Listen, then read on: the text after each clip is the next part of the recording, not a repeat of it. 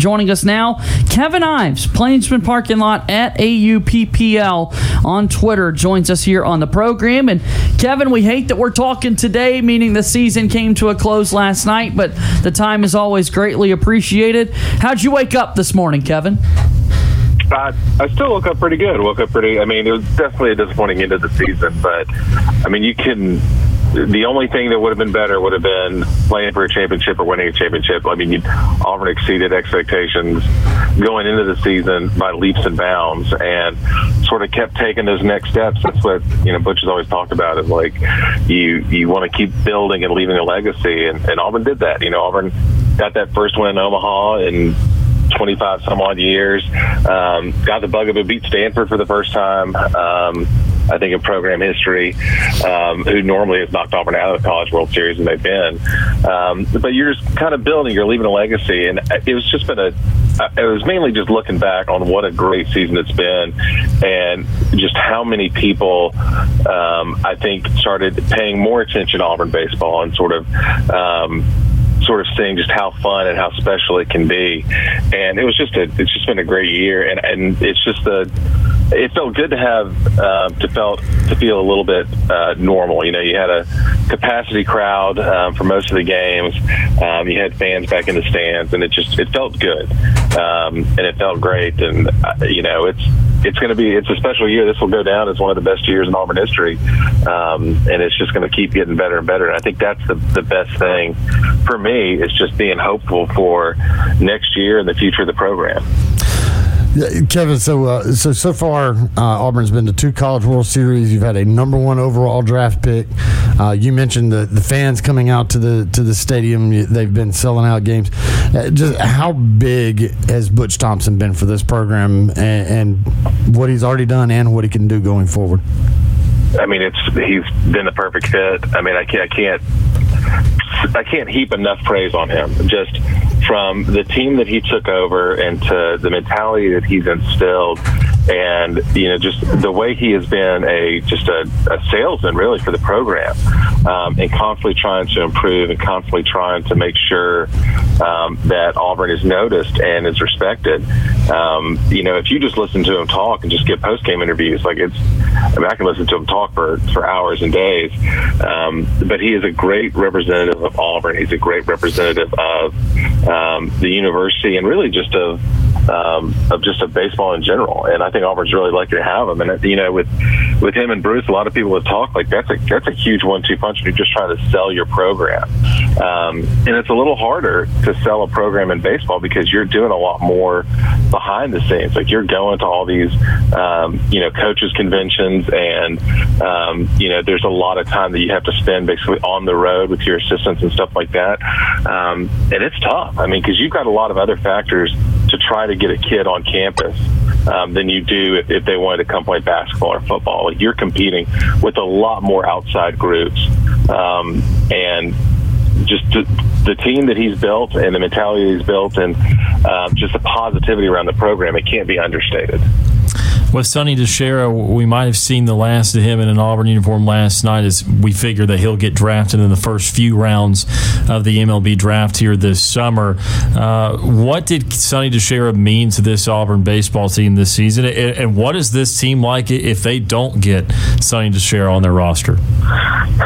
They'll be okay, and it's really just going to be a next man up mentality. If he does not come back, but I think the best thing that you can say about Sonny is that infectious joy that he had playing baseball kind of just radiated, and it was just amazing to see how many fans encouraged him and how many fans got behind him. Did the Shayla Luna hand motion and everything, and he just kind of made baseball fun. And one of the biggest things that gets kind of overlooked in baseball is that it is a game. It's supposed to have fun with it, and I think that he kind of reinstilled that into a lot. It's hard not to watch the guy and not love him.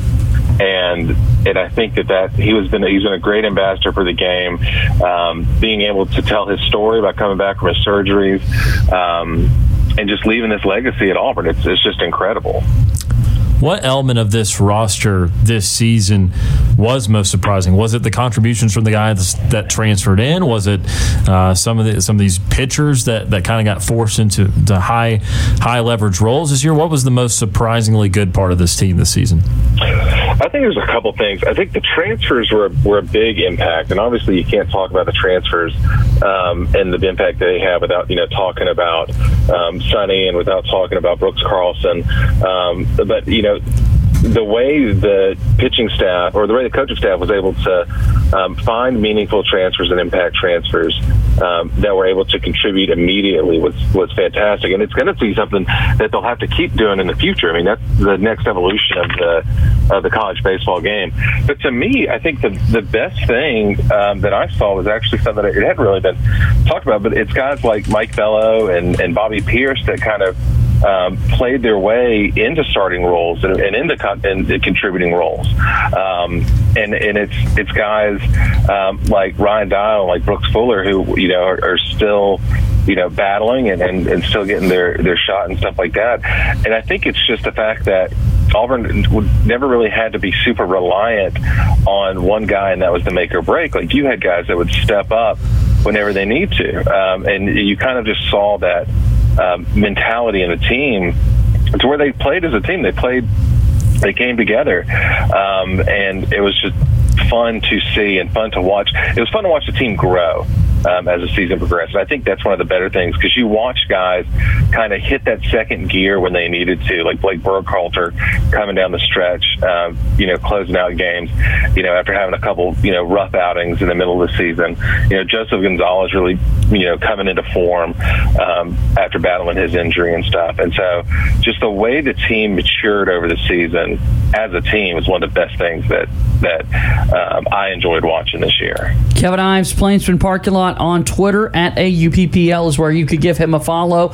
Tell us a little bit about the pitching staff, Kevin, because you take a look at what Auburn could be next season. And again, this is so fresh to look at that, less than 24 hours shy of when Auburn's season came to a close. But from the starters' perspective, when you look at somebody like Joseph Gonzalez or Trace Bright or Mason Barnett, all have the opportunity to come back next season. Hayden Mullins returning from injury. I mean, those starters look pretty good going into next year, and more experienced will be one of the bigger things too.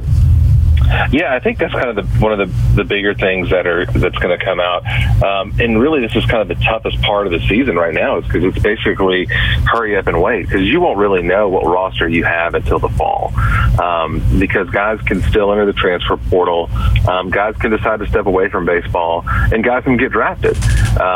Baseball is kind of unique in that way that if you want, you could easily go to a JUCO if you were an underclassman and make yourself draft eligible almost immediately after that. So it'll be interesting to see who comes back. I wouldn't want to even speculate as to who would come back or why they would come back, or because every guy's going to make their own decision on their own. But I think whatever the case is, it'll be a situation where the fall is going to be really important to kind of get your first look at some guys, and get some guys too that maybe did not contribute a lot towards the end of the season.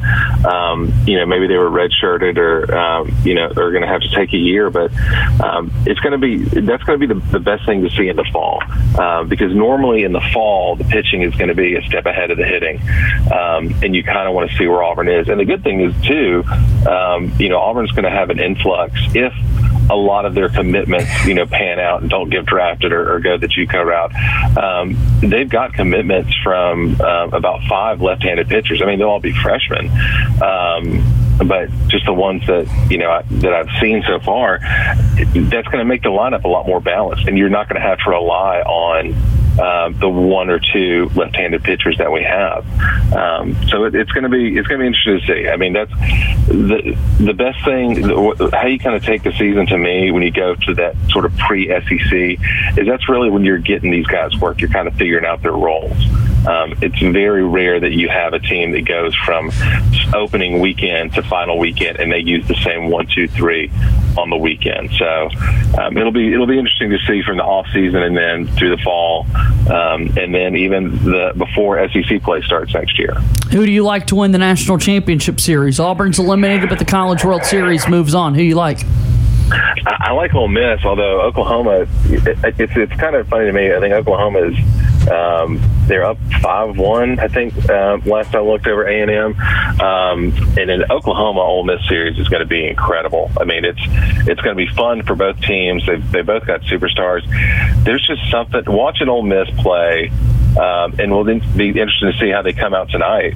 But watching Ole Miss play, they seem to have really rallied in the postseason and come together as that last team in and kind of fighting their way through. And how dominant their pitching has been, which has really been kind of a bugaboo for most of their season. But my pick right now would be Ole Miss.